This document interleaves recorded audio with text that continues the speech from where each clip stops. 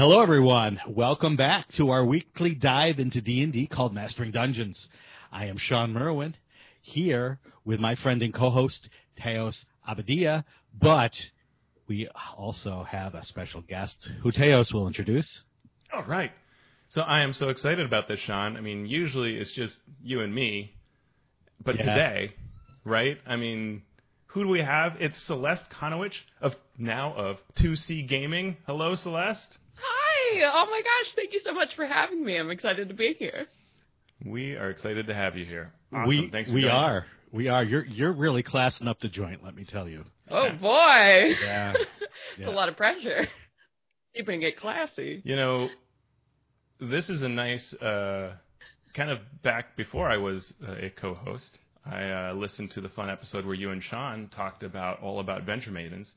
Oh, yeah. So this is like a tie-in. This is where if it was a comic book, we'd have like a little C issue something, but we don't know what issue number is. Yeah, and the threads are colliding. That's right. Yeah, that's right.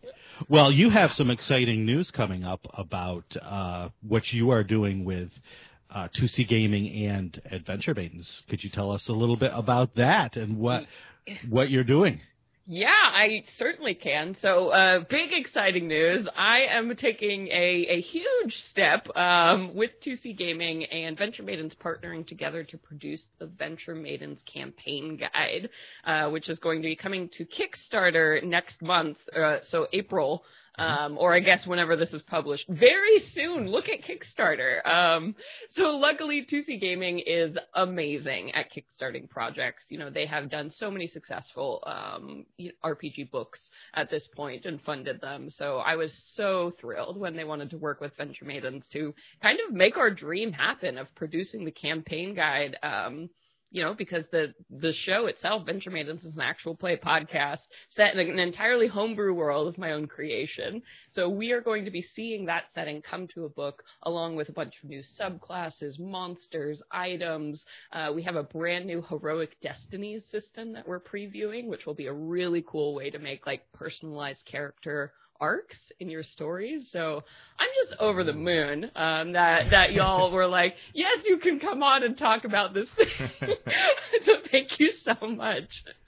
Well, yeah, a lot has been on our mind recently about sort of rules and how to mesh rules with setting.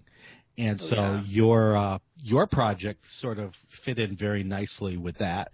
So after our news segment, we're going to dive deep into that topic where you can talk not just about about rules and things, but you can talk about specifically what you're going through as you take your world and gamify it, if you will, and make the rules mesh with your vision for that campain. I've got some questions about that. I'm excited about that. I may have answers. Teos has questions. This is how it is in my life. I have lots of questions. Answers? No. Questions? Yes. But before we get to that, we do like to cover a bit of news here, and there has been news coming fast and furious in the D&D world, so we thought we'd take a few minutes to cover that, including our first little tidbit that Candlekeep Mysteries is now available for you online or from your favorite local gaming store, and it's got its special edition cover that I've seen floating around.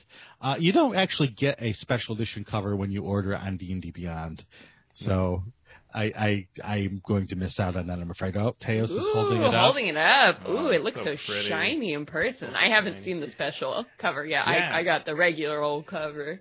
Yeah. It looks like it's made to look like a cool old book, right? That would be. I don't know from what era that is, but sort of a classic-looking book cover that you can put on a shelf, and it's sweet. Yeah, it's cool. Yeah, it's like when a publisher reissues old books and they give a nice fancy cover with gold letters and leather. That makes me sing. That makes me want all the books like that. I want to complete the set of books. Yeah. Well, and then also that alternate cover was actually how that book appeared in the Baldur's Gate video game. There was a book called Candlekeep Mysteries, and it looked exactly like that. You could see it on the screen in the game, so that's the reason they went with that for the alt cover. I had no idea. Yeah, I did not know that. Yeah, because a lot of people were like, wow, this is kind of simpler than a lot of their alternate covers, but it was heralding to the video game appearance of this book. So it was like a little like Easter egg. Yeah. In real life. Sweet. Yeah. I also note it has 2 fairies on the cover, so more fairy stuff. Faye Jam confirmed. Yeah. The conspiracy. Mm-hmm. The Teos conspiracy theory of Fae, everything Fae, and then, or just put jammer on the end of any word. Fae jammer. We've done it. And I'm sure at some point in future episodes we will talk about Candlekeep Mysteries in more detail, as we do with most books that come out from Wizards. But we're not going to delve too far into that today because we want to get to our next bit of news, which is Gen Con. While they have postponed the convention until September 16th through 19th, they are saying that they still do plan to have in-person gaming as well as online gaming and what they're calling pop-up Gen Con, which will run at local game stores around the world. I have not seen any registration hotel event information yet. They're saying that it will probably be coming soon. Any thoughts on this? I heard that the cosplay is all radiation suits. That would work. That would work.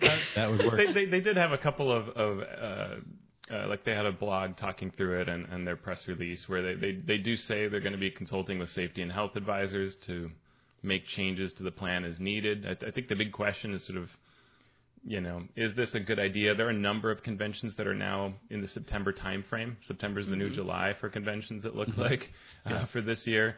And, we're all just wondering whether this is going to work. I think most people feel pretty uncomfortable about going to a convention, but maybe that makes it safer to go to a convention because there'll be fewer people and hopefully they're all vaccinated. I don't know. Yeah, I think I've gotten 4 invitations to conventions in the last 48 hours. Yeah, they're definitely starting to pour in as people are like, maybe it's happening, maybe. Yeah.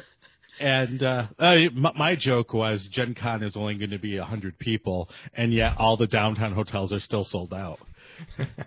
Yeah. But the year I could have gotten a hotel. Yeah, there you go. I think I might just get a hotel even though I'm not going, just to know what it feels like to have a hotel reservation downtown. Yeah. That'd be cool. Yeah. Just maybe they can virtually show you what your room would look like. That's right. For $100 a night or $400 or whatever. Yeah.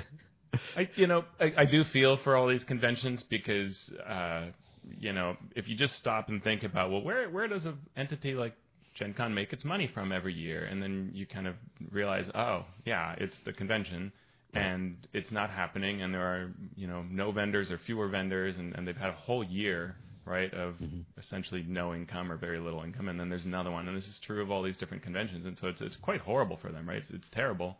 Yeah. And I'm sure, that it's probably really, really important for them to be constantly trying to think, when will it be safe? And then we need to have time to reserve. So you've got to announce it ahead of time. And you don't want to go too late in the year. So here we are, right? And so I understand that. And I think they will make the right call if they need to pull out of it. But I think start somewhere. There's too much at risk for anyone to do things that are totally, totally unsafe. Mm-hmm. Yeah. Nothing is going to be totally safe anymore. Heck, I mean, we talked about con crud, back in 2000 or even earlier, that you would get sick going to these conventions. Not as sick as COVID, obviously, but it's going to be a tightrope to walk for the industry, and a choice on the behalf of the people whether it's worth it to take the risk to go. Yeah, it's really interesting because now that I'm working with 2C Gaming, who traditionally goes to all of these conventions, actually watching that from that side too, because gaming companies make a ton of money selling their stuff and getting new players for their games and their products. So that tightrope balance is so important for everyone is kind of holding their breath with this. Yeah, it can be, and it's an interesting mix because I think for very small companies, it can be a really tough question whether to go. And one thing that maybe is good is that companies have had some time to assess, sort of without con and with con, how do you what's your balance sheet look like? And so maybe it's healthy, because I was reading someone from Crafty Games who was sharing about how much time it required of them to prepare for a Gen Con. Mm-hmm. And what that's like to essentially just lose months of work on either end of Gen Con as you prepare for it. And then you have the costs on top of it. And so you're always trying to figure out, does this validate my being a vendor there as a very small company? Yeah. And at its peak, companies were starting to not go to Gen Con anyway because of that cost. So, maybe this will bring costs back into line for companies. To be able to actually attend some shows. It'll be interesting to see how it plays out. Speaking of industry news, ICV2 has released its 2020 industry review. What did these numbers look like, Teos? So overall, it's all good news, like we've been reporting on the show. The hobby game industry is up 15% over 2019. That's all of the sectors. So this is board, card, minis, all of it, role-playing games. D&D, as we've heard before, 33% growth in income over 2019, which is absolutely incredible, given that we've already been in previous years talking about big growth. So it's just growth upon growth. And as we mentioned in the previous industry, lean, high profit growth. It's not just revenue, but it's lean to run D&D, and so it's a big deal.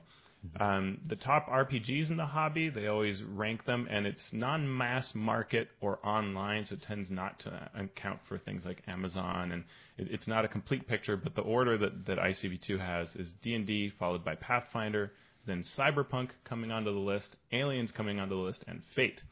So it's quite a shakeup from what it's been in previous years at the bottom 3 slots. So that's kind of interesting. Yeah. Retail sales were down. You'd expect that because of COVID. Online is up. No surprise. But overall sales are strong, and Kickstarters for tabletop games rose $237 million, up 34%. Wow.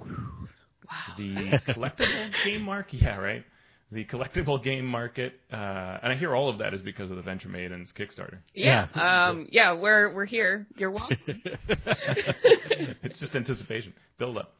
The collectible game market, which is just short of $1 billion. That's mostly Pokemon, Magic the Gathering, and Yu-Gi-Oh! Then you have miniatures, which had a strong year at $415 million, and that's despite kind of nobody going into stores in the same amounts. But apparently, brushes and paint sales were really high as everybody decided that they had time at home to paint. Finally. And then board games hit $425 million, so pretty similar to miniatures. The strongest are the typical things like Pandemic, which I do find is a little ironic, Root, Gloomhaven, and your old standby that my kids still pick up off the shelf and play, I don't know why, Monopoly. You have to teach your children better, Teos. That's all I'm saying. We play all kinds of games. When the buddies come over, it's like Monopoly, and I don't know. I mean... Yeah. Hey... I read that the Candyland is the best game ever thread on Twitter, so I can't really argue with I anybody. No it's like pro accessibility and everything. Okay, now we have to like Candyland. I guess probably Pandemic is on there. I mean, because you can play that with 2 players. So it must, maintaining that legacy. It's one of the very few games that works very well with 2 players or more. True. In the sport. Yeah. And then they did note in this article that new titles have had trouble gaining traction, new board game titles, and I could see that, right? If you're not seeing it in the store physically and you're not hearing about the player, So. And speaking of collectible card games, Magic the Gathering has announced when its D&D set will release. That will be July 16th. The set will be called Adventures in the Forgotten Realms, and it will replace the usual mid-year core set. What do they say about it? They say that this new set will be flavorful and mechanically unique for players. It is also announced they use the words begins the journey, that this Adventures in the Forgotten Realms will begin the journey into Faerun. So it could mean that more sets are being planned. And that's all on comicbook.com. I'm not a Magic player. but I may become a Magic player on July 16th. I think that's what they're hoping. Yeah. Yeah. I am definitely their core audience for this. If you had to take that begin the journey thing and think you're sitting in the offices at Wizards, you've got a Magic group, you've got a D&D group together, how do you not launch Planescape and do a plane spanning set and bring the two together? How do you not do Spelljammer? I mean, that's obvious. That's obvious right there. Put a giant hamster in a blender and out comes Spelljammer. That's how we make the thing, I heard. Yeah, I mean, this is big. We've been saying, for those of us who have been playing D&D and have recognized the behemoth that is Magic: The Gathering, how are they not melding these two in some way? And slowly but surely they're getting there, and we will see it on July 16th, what they've come up with. I mean, I know how to play Magic, so I'm wondering what mechanically unique experience is going to be, but that's why they're the game designers. Hopefully it will be exciting. Yeah, and they did somewhere in one of our shows, we covered some of the information that was there, where there's sort of some like party mechanics and class mechanics. So it'll be interesting to see how that plays out. But yeah, I will totally buy this. I play Magic sometimes, infrequently with family members, so I will definitely be buying a box of this and having some fun with it. Cool. And on more game news from the D&D area, Dark Alliance video game details have been released. It is launching June 22nd on PC and for many consoles, including multiplayer, which if you're going to play Dark Alliance, I would say you would like multiplayer. And there is also a version with a soundtrack provided by Ozzy Osbourne. Am I reading that right? It's unclear, but the promo trailer has an Ozzy Osbourne song, and he actually got on Twitter and said, "The only thing parents thought would send their kids straight to hell faster than listening to my music was playing Dungeons and Dragons." Oh my God. So we've reached the Ozzy point of D&D's popularity. Oh wow. Will he be on a live stream? That is the question. Oh wow. Because I would pay money. You invite him on the Venture Maidens. What could possibly go right there? Yeah, that's a big summary. What could possibly go right? That's really funny. Well, I'm not a big video game player.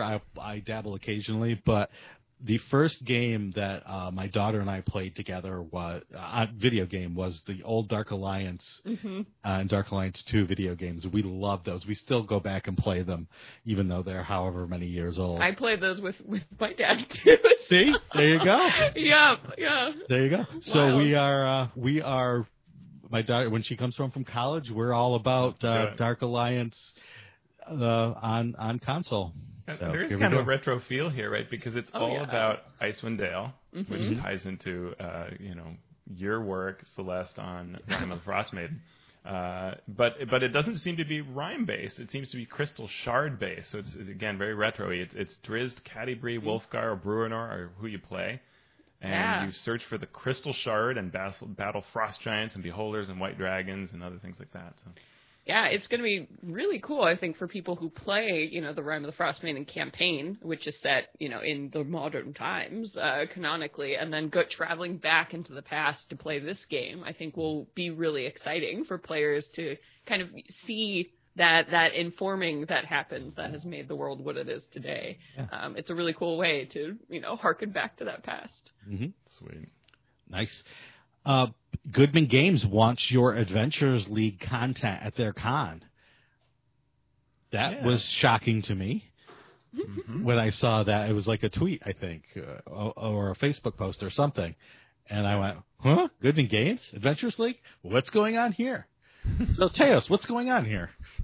I don't know. Well, actually, it took a while to uncover what was going on because the wording was a little interesting. But what it seems to be, and they've kind of verified this in a response tweet to me, they put out a call for anybody who has an approved Adventures League adventure that didn't actually get to premiere at a convention.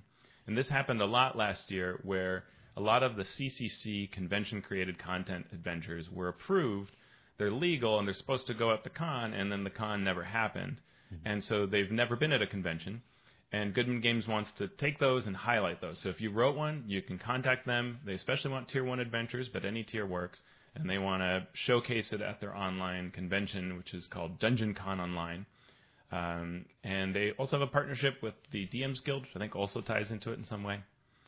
The other thing they did is they announced DCC Legacy, which is sort of an organized play program of sorts. It's an optional system where you play through the various DCC adventures and you fill out a log sheet and sort of gain experience points based on what the challenge level is of the adventure, the level of play for the adventure. There's an 8-page PDF. It's really simple. It's like 4 pages of very simple rules and then 4 pages of log sheets on how you can play all the various Goodman Games adventures and progress through. It's kind of cool. So DCC is Dungeon Crawl Classics, right? It's its own game that is obviously D&D-like, but not 5e. So Goodman Games has kind of been splitting their focus here.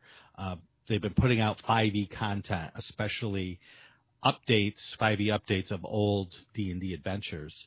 Plus, they've been following their Dungeon Crawl Classics line of games and are trying to get an organized play sort of setting, organized play system going for that. So it's interesting news. We'll see how that works out. Hey, Any Awards. I've heard of those. Mm-hmm. If you want to submit to the Any Awards, you must do so by May 1st. Teos did a deep dive into trying to figure out how to actually submit something. And I found it for you. He's going to give us a 40-minute dissertation. Oh, no. On how to submit. The funny part, so you've got your thing has to have been published between May 1st, 2019 and April 30th, 2020. So you have a few days after, 2 days after this podcast airs or something to submit your product and still have it work. You have until May 1st to submit your submission to get an award on a product that was published in that timeline. There's an online form that's on the NE's website, ne-awards.com. If you are a physical product, you must mail it in, so you need to give yourself extra time for that. Get it in the mail now. Do give yourself some time to find the rules on the website. In fact, to know things like what the publishing date is of May 1, 2018 to April 30th, you have to go to the mission statement and code of conduct page. Okay. It's a good place for it. Yeah. So the rules are kind of all over the place. For example, for podcasts, I had to look that up, and there are different rules there that are on that code of conduct page. So it's a little quirky, but that's what makes it so lovable, right? There you go. I will say I have never submitted Benjamins to the Ennies because every time I try, I get lost in the pages. But it's a really good podcast, so you should support people who get Ennies because, boy, they do a lot of work. They do a lot of work just to get nominated, not to mention their actual work that is nominated. And as a reminder, you can submit if you worked on a product and the product lead, whatever main body, does not object to your submitting. So, that is what it is. So it's worth, if you were part of something, you don't know if they're going to submit, you could always reach out and say, hey, I worked on this thing with you. Are you going to submit? If not, do you mind if I do? And then you can do that. Also, if you wrote for Adventures League, you can submit your own product or something, for the guild, you can submit that. So it's a good way to just, see what happens and get possibly some recognition through the NE system. Yeah. It's almost as interesting seeing the categories that change and that they come up with than it is to see who actually has won some of these things. Just to get sort of an overall view of what the industry is doing, as more online things, as more organized play content is brought in, as more self-published things come up. It's fun to watch that. Yeah. And speaking of any worthy content, we are going to get a sneak peek of the third issue, the March issue of Arcadia Magazine from MCDM, as edited by our friend James Introcaso. What's in this third issue? Oh, there is the Dreamkin, which are 3 new ancestries by none other than Justice Armand. Mm-hmm. We have Aces High, which are new rules for aerial combat by Sam Manel. A Diamond in the Rough, which is an adventure for third-level characters by Alison Huang. And then we have 10 Spells You Need in 5e by someone called Celeste Konowich. Oh my gosh, I'm in it! Wow, this is good timing. You made it. And all I know is when I saw this piece, it said a weekend at Bernie's spell, and I'm like, what? Oh, yes. Oh, yes. I'm really, really excited about this article. I've been sitting through the other 2 issues of Arcade, because we all wrote it at the same time and got divided, and it's like, you're on the 3rd issue. I'm like, oh, that's so long to wait for me to be able to talk about it. But, now they have announced it, so that's so cool.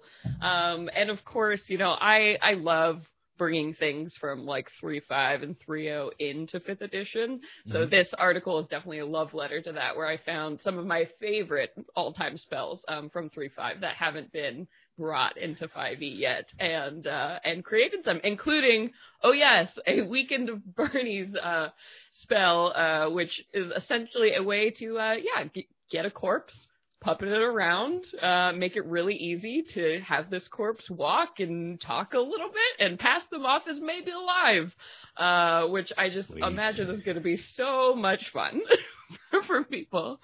And I just feel like we need to go and write another Acquisitions Incorporated adventure that's solely based upon the use of this spell. I think so. I think it should be done. And the art, I saw the art for it, which is fantastic. For the spell, which it has like this half-dead person. Yeah, so this spell ended up being a combination of kind of several different spells, because, in 3.5 especially, they had a million spells that kind of did the same thing, but like with slightly different wording. So this spell all combined to make a really easy way of like, if you can't, truly resurrect someone, you can at least do this. So the corpse can walk around by themselves and walk to the the local temple that's going to be able to resurrect them.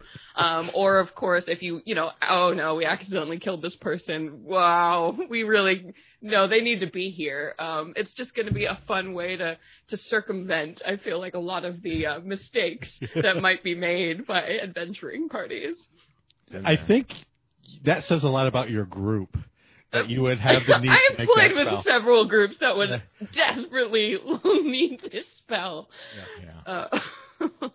Good stuff. So you can find all of that in the 3rd issue of Arcadia Magazine. Yeah. So let's get on to our main topic, which is making rules based on your live stream campaign, or just your campaign if you are not running a live stream campaign. So to lead us into this, Celeste, could you just give a rundown for those of you who have not heard you on our show or other shows, or heard your show? What is the Venture Maidens? How long has it been running? What type of experiences does it provide, etc.? Yeah, so Venture Maidens, like I said, it's an actual play D&D show that's been running for about 5 years now, actually over 5 years officially at this point. And right from the get-go, we decided that, hey, we got together as a group. We love telling stories, so let's go ahead and live stream this. And you know what? Let's not just live stream this. Let's also make a podcast out of this. Like, let's just keep it going. Let's do it all. And that's been going super duper well for about 5 years. So the Venture Maidens, I am the dungeon master for that show. We run in a homebrew setting called The Plains. And yeah, over the 5 years, Venture Maidens has become kind of so much more than just a campaign, that you're playing with your friends. We have this entire community that has really built up around it. And the story itself, is very high fantasy, very role play driven, I think, compared to some of the other games you might encounter out there. And it's just so much about player agency in this world, and really plays with the concept of fate and defining your own fate and battling against forces that wish to define your fate is kind of the cornerstone of this game, and also our community, because, we are 5 women and non-binary people putting this show together in a world that is very male-dominated. So our voices have really carved a cool place in this space. And I think, a lot of people, when they think of like femme-led podcasts, can point back to Venture Maidens. We were one of the first ever to have an all femme team. So it's really absolutely. cool that we are here. I think we might have been the first actual play podcast. I'll stake it. We were probably the first one. It's so cool to see that coming to life, and this book is kind of the pinnacle of all that. You know, we're actually about to end our first campaign. We just streamed episode 100 last week, so it's about to come to the end, and the book is going to be there, and so it's all amazing. I am hoping that you are going to tell me that this book was like your condition of employment when 2C Gaming was like, we want to hire you, that you were like, I will join you only if. And that it's the coolest play anyone ever made to join a gaming company. Yeah, it didn't happen like that, but it is funny that this all kind of worked out, because I had been talking to 2C Gaming about kickstarting this book before they even offered me like full-time employment, and I think they enjoyed how I communicated about that assignment so much while I was working with them on other assignments, that they were like, hey, that may have even been the push to be like, this is somebody we really need developing products full-time for our team. So it may have had something to do with it, though that wasn't an obvious condition. Yeah. Well, it's interesting because there really are no new ideas. There are variations of ideas, and you can ask 100 DMs, and they will tell you that their world is the best. And they may have great ideas, but until you see the work that they can put on a page, those ideas don't really mean a heck of a lot. So having you see the great work that you can do makes these ideas seem more real and more viable. Yeah, I mean, the big irony of all this is, like, whenever I give advice about, you know, how to get into designing for RPGs, I say, never start with a campaign setting. Don't do it. It's so hard to sell. Nobody wants to hear about your campaign setting. And here I am, like, at the end of it here, with having had that advice and that, you know, the challenge of creating a setting and actually making it marketable, something that people want. Because, you know, my big goal with this project is that somebody who has never listened to Venture Maidens will be able to buy this book and love it and use it and enjoy it and get a lot out of it without knowing anything about the Venture Maidens. That's my big goal. So seeing that process and, like, being part of it is really interesting from this inside perspective. So I'm curious what this product began, like, what was the initial vision, and what is the current vision of what, you know, what it is? Yeah, so this is, I mean, we are so lucky to have such a positive and wonderful community that surrounds the Venture Maidens. I mean, these are people who hang out with us in the Discord, spin conspiracy, you know, theories about the game, just support us, take part in our events like charity streams. And so they have been asking for a campaign setting for a really long time. And of course, it's something that I've always dreamed about. Like every DM, right? We all secretly want in our hearts to publish our campaign settings. We all want that. So it's definitely something I've been thinking about. But there's a difference, because I have my old campaign from when I was in high school, and it's terrible. Yeah. So yours is actually good. So there's a big difference. Yeah. But, you know, so that, I guess that's where it started. It's like the idea is always there. And it's like, hey, like, let's give people the tools to, you know, because they're listening. They're investing so much time in our world and enjoying that experience. I want to be able to hand off that experience to other people. And I think where it's come now is really trying to make this book and this product about expansions on how to play this game that we all love. It's not specifically how to play the game in our world. It's how to play the game as we invite you to. What it means to tell really personal character stories and to build that inside of these epic scale campaigns. You know, what it means to actually have NPCs and factions that really influence the game in both a mechanical and a role-playing way, like really honing in on the things that I think make D&D really special, but may not have appeared yet in the 5e rules. Ooh, so that sounds awesome. Really honing in on those things and giving people the tools to play D&D the way we do. How did having an audience other than your players sort of inform your campaigns, or inform these ideas of this world and the rules within the world that you wanted to highlight? Oh my gosh, so much. So much. It is so helpful to see what sets people's hearts on fire, because I'm playing, at the end of the day, I'm playing D&D with my friends. So of course, they're going to be like, you did a great job. I'm like, blah, blah, blah. It's hard to believe that, from and be like, okay, but what was, from an outside perspective, what are the things you like? What didn't you like? And luckily the audience provides that outside perspective for you. And you see the NPCs that people love and talk about all the time. You see the places and the scenes they choose to make fan art of, and you're like, oh, that was so important. You ask them, what their favorite episodes were, and they tell you it's always these role-playing episodes and these situations, and you're like, okay. So it's constant consumer feedback that lets you know exactly what it is that makes people listen to Venture Maidens as opposed to other shows, or even hearing hey, you set up this cool monster in the game, I introduced it in my games, or hey, could you give me the character class of that NPC? I want to get them in my games. And that kind of direct feedback is so important. It has shaped so much what is going to appear in the book, because these are the things we get asked for and about over and over again. And I was like, gosh, we have to get that in there. We have to get this stuff in there because people want it. That's fantastic. So how did this come together?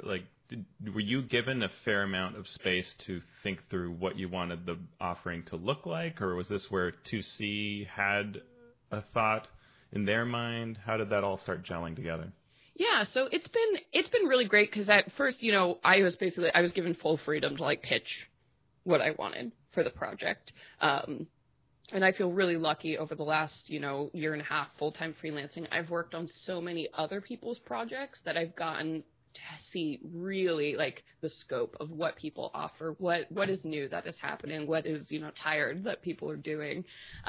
So with that, they gave me the freedom to I basically put together a table of contents and gave it to them, and they're like, I'm like, here, does this seem like a book that anyone would want to buy? And they have been so helpful and wonderful about the creative back and forth of being a business that sells really successful books and bringing that to my ideas to really refine and create something so special and so unique. So that feedback, that conversation has been invaluable for establishing the project. And I really feel like it worked right away from the get-go, just, marrying the ideas and putting them into a shape and a form that a mass audience would enjoy. That's great. It seems really powerful to have that mix of something that you know so well and other people feed off of, but then the larger goal of what you're trying to do with the product, right, to sort of change the game. And that's certainly something that I know Sean and I both love as well, is when you're making something, you're not just making Adventure 127 or Rule 46. You're trying to influence the way D&D works and RPGs work, right? And nudge them in a direction so that the experiences are different and people have aha moments, and then hopefully they'll create even better things off of that. But so I'm curious, tell me about some of this. You mentioned some sort of heroic concepts and different ways the game works. Tell us a little bit more about that. Yeah, so the big thing that I'm really, really excited about, the new mechanic that we're introducing in the book is called the Heroic Destiny system, which essentially this is an optional system that characters and dungeon masters can use. But basically, if they want to buy into the Heroic Destiny system, basically there are 14 different destinies we're introducing in the book, and these are kind of the big arcs that you have for your character. So becoming enlightened, or forming a symbiotic relationship with a different type of creature, or becoming the Avenger. Those things that when you think of character arcs as a person, those are the heroic destinies. And there are steps that you can achieve along this destiny, that there are going to be 4 levels. And each time you achieve a level, it has to be because of an event that happens, an important event along the step of this character growing and walking this path.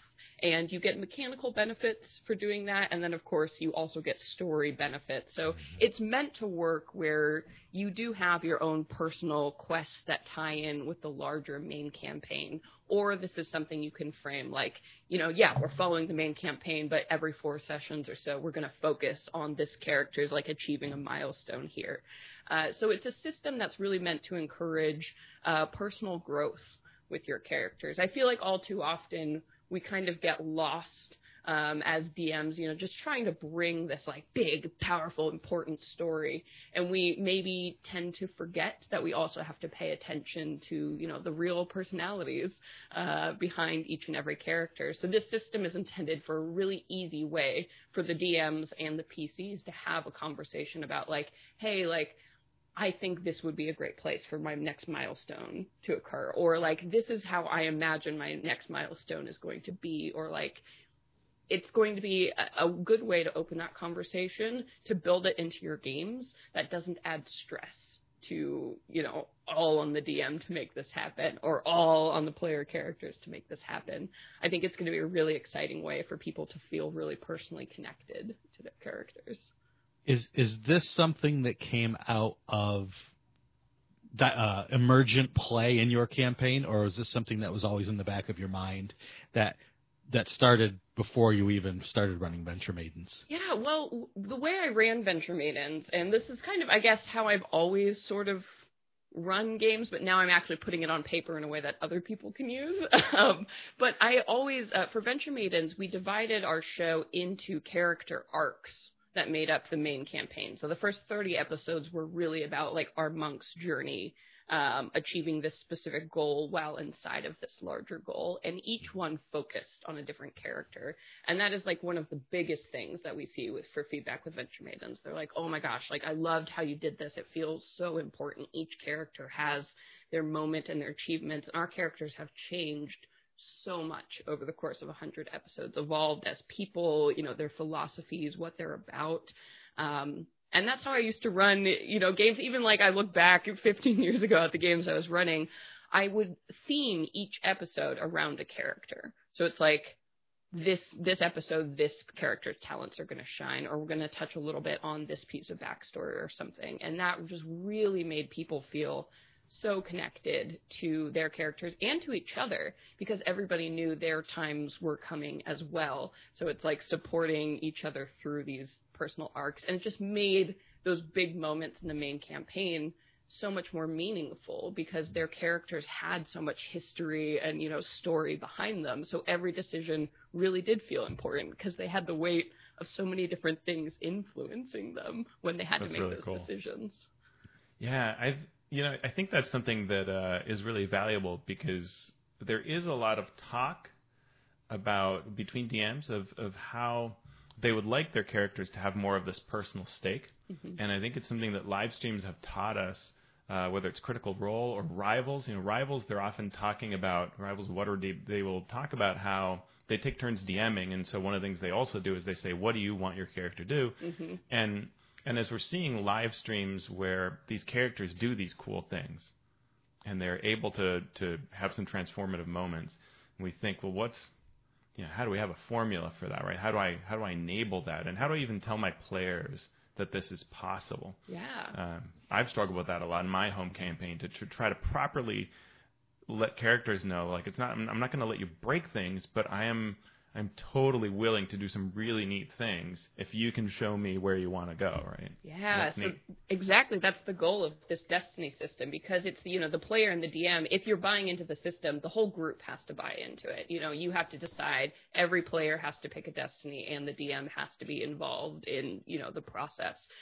So really imagining what you want for your character, and then pointing at something on a page and going, yes, that's it. And then I've left the freedom in there for those milestones. Of course, I've given, some suggestions of what these like big events can be, but a lot of that is like tailor this to you. And hopefully the player characters will be thinking for their character what they want that journey to look like and communicating with that. I feel like it's a system that gives permission for the players and DMs to talk to each other about, their characters. Sometimes there's this feeling, I think, in D&D, it's like, the dungeon master must keep all the secrets behind the screen, and if we interrupt, that's bad. And it's like, no, I think it's exactly like you were saying, on Critical Role, the conversations that are constantly happening about characters are there. We have those same conversations in Venture Maidens on and off screen. It's like, hey, what do you want for your character? Okay, yeah, let's make that happen. Somebody wants to change their warlock patron. That's a big deal. Like, let's talk about that. Let's build that into the game. Somebody wants to, pick up 4 levels in cleric. All right, how are we going to make that happen? Like, what is that transition like in the game? So hopefully this system will really encourage people and give them a easy way to do that, because I think people really want that. They really want those personal stories in their games and are just kind of struggling how to do it. So here we are, Heroic Destinies. Yeah, and part of it is sometimes a problem on the DM side, not being able to let go of a story or not being able to communicate effectively. And sometimes it's on the player side because they just don't know communicate what they want. Yeah. Well, and I think giving them, sometimes players are so focused on the rules that they forget they can do things outside the rules. So exactly as you said, giving them sort of a template for that communication takes even the most intensely rules-focused players and opens their mind up to something within a structure that they are more comfortable with. Yeah. It's great. You have to give people some kind of guidance in this game because, we are designing this book for people who've played D&D 1,000 times and people who have never in their whole lives played and might want to, step into this way of playing. So that's been at the forefront of my mind, and I think that's probably the part of the book I'm most excited by, because I really feel like that's our gift as Venture Maidens. This is what we've been doing, and we want to be able to give the community a way to play with that greatest gift that we've kind of discovered over the course of 100 episodes. That's great. Well, I'm looking forward to that because I think that is a direction that the game itself wants to head in. And it's great fun, but I do, as we've all said, there is trepidation on the side of both DM and player, and it's hard for people to understand. Sort of like, if I say I want to have a relationship with one of the merchant princes in Chult, right, like an actual relationship, what does that mean? Like, do I gain power from that, right? Yeah. And how can I affect and how should I be able to affect the setting and the campaign if I have that? And we had that happen in my home campaign. And it was fun to play around with, and I think the players were very timid about those kinds of opportunities. And in my mind, I was thinking as DM, I'm willing to give you a lot of power. Yeah, it's really cool. I love it because we have a leadership is one of the heroic destinies, so becoming the leader of people, which kind of ties in that. We also have like a wealthy destiny, like I just want to get rich. And so those are 2 destinies in there. So I think either of those would be perfectly suited for that scenario. So it's really exciting to hear about and imagine this working in games. Yeah, and that's great because as a DM, I know a lot of people will, say or try to communicate to the player, what is your end goal? And for players that just sort of want to roll dice and munch on pretzels, well, I just want power or I just want wealth. Making a heroic destiny that way is like, oh, good, we have just this for you. So that's perfect. I've always said too, when people are like, because I talk a lot about like how do you make NPCs interesting, like how do you make characters interesting in anything, and I'm always like, know your motivation. At the end of the day, what are they trying to achieve? What is the goal they are working towards? And these heroic destinies literally give you that big goal to keep in mind. So when you don't know what decisions to make, that's another tool to be like, oh yes, because I want this, like, this, of course, is the decision. It's just another way to inform excellent role-playing and character decisions. Did any of the other Venture Maidens team members do writing for this or development for this? So we have something very exciting. We're all throughout the book, each of the maidens is going to, as their characters, be making like character comments and asides on the book. So we are going to have, Cara Brunhilde, our dwarven barbarian, writing in her blocky script a note about like how to kill this certain monster or, a magic item. I don't want to say that she's my favorite, but I mean, a lot of people love Gara. It is what it is. So, we are having those super duper fun touches here. And of course, 2C Gaming has been really awesome about, this is like our dream. So we are really going to be front and center in this, the Kickstarter marketing campaign and everything, because, this is our love letter to the world. So I am so thrilled that all of the maidens are involved in the process and getting to, put their personality on the book as well. That's always been so important in this process.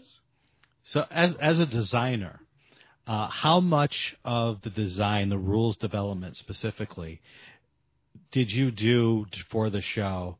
And how much of it did you say, I'm going to be making a book, I'm going to do it now? A lot. I love that one. It's been, because when you DM and when you write games, yes, you are writing and you are creating and, so much, but you're making it for your table, which is so much different than like actually making rules that you can hand to anyone in the world without context that they can use. So a lot of it has been taking all of the things I, designed with air quotes for my table and then opening that up and clarifying it and making it simple. And also, like I said, the big thing is making this usable if you don't know anything about Venture Maidens. So framing things that are interesting in terms of mythology and use and, creative inspiration, but not tied specifically to this setting. So getting that imaginative elements in there and also making something really useful that would be useful in any campaign has definitely required a lot of extra design work on top of building what was already there. But what's nice is the ideas were already there, which I feel like is the hard part. Getting a good idea is the hardest part, I feel like, of any really good design. So now it's just tweaking and playtesting, and like that's why I'm so thrilled to have the 2C Gaming team behind me, because sometimes you have a great idea and you're just like, God, I just do not know how to communicate this. And for nothing else, at the end of the day, it's like, hey, let me just tell you what I wrote down. Does this please just tell me if this makes any sense at all. Having a team is so invaluable in so many ways. And do you have other writers as well that are involved in the project? We do, yes. So we have three additional three additional writers who are going to be brought onto the project, and I'm so thrilled. I haven't even announced this yet. They'll probably be announced, though, by the time this comes out. But so we have Willia Beal is going to be doing contract writing for the book. So he's worked on Arcadia and also does just a bunch of really cool DMs Guild stuff, is involved in one of our Venture Maidens, the Rising Hunger streams that we do over on the channel. So thrilled to have him on the project. JB Little, so Drop the Die on Twitter, he does a ton of work for our Patreon for Venture Maidens already. So he writes a ton for the community and is really involved. And then we have Kat Kruger is going to be doing work on this, and she is, the DM for D20 Dames, which is another fabulous actual play D&D podcast that we love and have worked with a ton. So having those three writers on the project is going to be so incredible to see their work, and I'm just so thrilled for what they're going to bring. That's a great team. Great. I love Kat. Yeah. I'm so thrilled that they were all my first choices, and the fact that they all were like on board, I was like, this is perfect. It's gonna be so good. So were there any unexpected challenges that came up, especially in terms of creating something from a live stream? Yeah, I think so when I did, send my table of contents for the book, here's what it is. Trying to really explain your setting and an 100-episode game in a really simple way to market and communicate that and pitch it was was bonkers. Like how challenging it is to distill something you love so much and are so passionate about into a way that is really, quippy, easy to understand. In 2 sentences, tell me what Venture Maidens is about. Right. That kind of stuff, and you're like, so really making those decisions on how to talk about this project and how to sell this project, especially to people who have no idea what Venture Maidens is and may never even listen to the podcast, but still buy the book. That, I think, has been the biggest challenge. Also, organizing 5 years worth of notes and information to try and get that into a format that a human can understand was huge. I feel like I've been playing archivist for the past 6 months, trying to piece things together. And luckily our community has been so wonderful. They've actually started a Venture Maidens Wikipedia page that has been so useful for me to go in and look at, okay, yes. And then people will be like, what was this character? What was their name? What was their deal? And I'm like, oh my God, that character. And, going back through. So it's been a lot of work. Just tracking that all down, clarifying, simplifying has been by far the most complicated part of the process. Do you find sometimes that fans know some things better than you do? Oh yeah, all the time. Because also we are constantly getting new listeners. So, and these people will binge 100 episodes of a campaign, in 2-3 months. They'll listen to the whole series. Whereas we haven't played, episode 1 or 2 for 5 years. So to them, they've heard it all. It's so fresh for them. And then it's so fascinating to hear people being like, oh my God, this thing in episode 10, ties back to, what just happened in episode 98. And how did you do that? And I'm like, yes. Yes, I've had it planned the whole time. Yeah. So, seeing people fall in love with the show from the beginning over and over again is so incredible. It's so incredible, the legacy of this thing.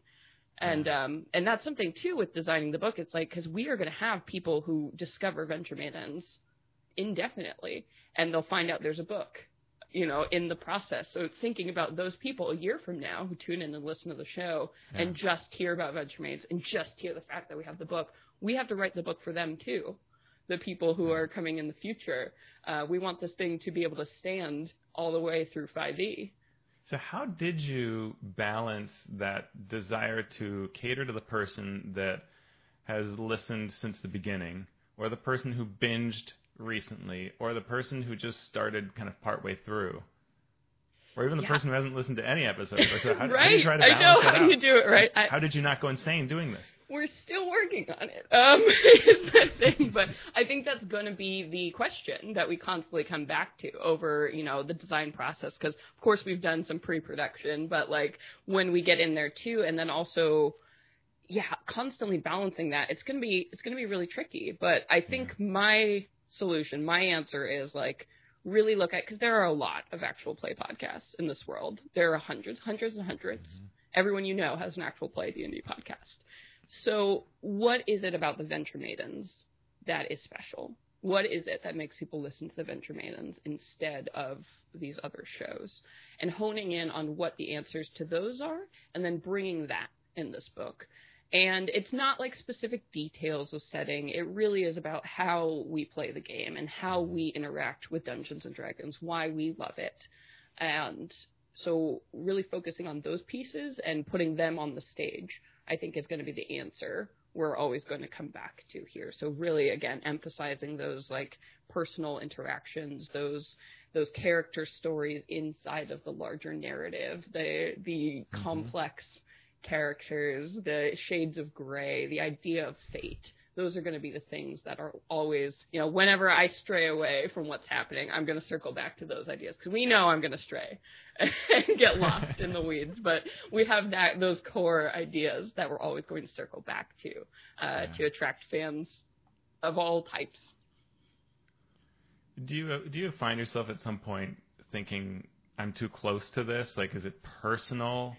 I want to put this thing in even though maybe nobody else loves it? Or luckily, I am so lucky that I have this freelance year and a half behind me, because I have been through so much heartbreak of like writing something you love and then having to let it go, like for projects, and seeing what people do. You know, once you hand off your work and it goes through 100 other hands and it comes back and you don't even recognize it anymore. I feel like I've been through it all, which has really prepared me to do this project, which is something I love so much and is so near and dear to my heart.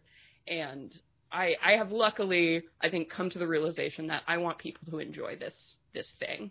Maybe I don't specifically have the exact answers for how everyone in the world is going to enjoy this thing. That's why I need a team of people, because a team will have a much better idea of what people will love about this. So I'm sure there are going to be some hard decisions, down the road. But ultimately, if we make a book that people love and it's useful, that's my main priority. So everything else is negotiable. That's cool. Yeah. Did you, or are you going to try to tell the story of Venture Maidens within the product? I don't think so. I think I've been reading a lot of, of course, like the WotC setting guides that come out. And it was really interesting, too, to look at Explorer's Guide to Wildemount and see, the story of Critical Role and, like, how you actually do a setting. And then to look, of course, like, such legacy settings like the Eberron, guide, and, like, how you bring these amazing things to the table. And I don't want, like, our story in the game to, like, impress anything upon anyone. Like, the events of our game happened here. I imagine us as playing in this setting. Like, I was somebody who picked up this book and was like, this is the story I'm going to tell with it. And I want people to feel invited to do the same. Because, of course, in our campaign of Venture Maidens, world-shattering events are happening. We've been playing 100 episodes. We're level 17. Big stuff is happening that might, like, totally wreck things in the world. So I want us to, be in our playground and to blow that up as much as we want. But I want to present the same base playground to somebody else and have them blow it up, and it could look totally different than the way the Venture Maidens have been doing it in the live stream game. So I'm really trying to think about it from that perspective, give people the building blocks without telling them how to build the structures. I think that makes terrific sense. We thought about this when Sean and I worked on the Acquisitions Incorporated book. Yeah, exactly. It wasn't half as personal as it is for you, but we were still, we were listening to all these shows again. We were going through all these different, thinking about how do you, because originally there was this idea that we would sort of sum up, quote unquote, what happened in all these different live stream episodes. Not only was it just an impossible process to kind of really truly do that, and in the end, we punted and we just said, like, some of the Acking folks the Penny Arcade folks could write this. But in the end, we ended up not doing it because it was too, like, how do you sum it up? It's so much, and it's so many different things for so many different people. And then at the end of it, like you said, is it super useful to have that other story? The whole point is to have your story shine. Exactly. Yeah, and there are different audiences to keep in consideration, and so it becomes a whole other sort of business. Put on your Ferengi ears for you. Yeah. Who's going to be our audience for this? So. Yeah, exactly. Oh, this is really exciting. Yeah. Did you have any other questions, Teos? No. I mean, other than when does it release? Yeah, so we are going to be going up on Kickstarter probably April 8th, within a couple days of April 8th, give or take. And, of course, the project is going to be running for that month. So we are really, really hoping to hit our stretch goals for this project, because basically all of our stretch goals are going to be add more art to the book, add more stuff to the book, and then pay everybody better. Those are all the stretch goals I want to focus on. So if we achieve those goals, the book will be, it's going to be great no matter what, but, like, the book will be so mind-blowingly good that it will be just remarkable. And, of course, we're aiming to get the PDF out to folks around, like, 6th to 8th month, that point. So you should start seeing, we have so much already in the works, and we have our writers on board, and it's just going to be, things are happening so fast. But please do, April 8th. It's going to be going up on the 2C Gaming Kickstarter account. You can, of course, follow Venture Maidens everywhere at Venture Maidens. We're going to be screaming about it. Me personally at CCon, which I'm going to be screaming about it. So please do get involved in the project. And even if, you're like, no, it doesn't really sound like the thing, every ounce of support is going to bring, femme voices into this space. I really feel like if this project funds, it's a big statement like, hey, we love D&D a million different ways, and we want to keep that going. So please do consider checking out the Venture Maidens campaign guide. There you go. Sold me on it. Yep. Yay, good! We will have links up on all of our Mastering Dungeon outlets for it when it goes live. Yeah. So speaking of social media, so where can people follow you, Celeste, and your shows and everything else that you do? Yeah, like I said, the best thing just to keep up with everything I'm doing is to follow me on Twitter at @cconowitch. If you do want to check out my full schedule of shows I'm making, live streams I'm doing, things I'm producing, check out my podcast network that I co-own called Penwitch Studio. Check out my website, celesteconowitch.com. Real simple. You can just go there. Other than that, let's get in touch. I do a billion different things, so I would love to hear about what you're working on, and share a little bit about my stuff too. So thank you both so much for having me on the show. It's so wonderful that you let me stand and talk about this thing I love so much. We are always happy to have the best and the brightest come talk to us, and you are both, my friend. You are both. And we knew that you wouldn't just promote a thing, but this would be an interesting conversation, and it's true. It's been one of the biggest challenges of my whole life, like bringing this into a book, and I know other people dream about this too. And so any help or advice my experience can be for you, I'm thrilled to be able to share that. Awesome. And thank you to all our listeners out there and to our patrons. If you would like to become a patron of the show, you can go to patreon.com/MMP. So, Teos, what if people want to hear your thoughts? Where do they go? Deep inside my brain. Oh, you mean, on social media. It's at AlphaStream on the Twitters. My blog is alphastream.org, where I shared a look back, an index of our exploration discussion we had back way when, Sean. Wow. So folks who want to find that advice, you can now easily find the shows that have it. That was the last thing on my blog. What about you, Sean? Where do you hide? Go to @FunWithAvalanches on Twitter. No, wait. That's a different one. I was going to say under your bed, but that's even better. Yes, I am on Twitter at Sean Merwin. You can go to the forums at forums.misdirectedmark.com to talk to us, or you can follow the podcast Twitter at Mastering D&D. And Mastering Dungeons is a Misdirected Mark production. So, Teos and Celeste, we are done with our show. What should we do now? Oh gosh, I have to say something? You don't have to. I mean, let's blast off into space! Spelljammer confirmed. Spelljammer confirmed. Destiny that confirms Spelljammer. That's right.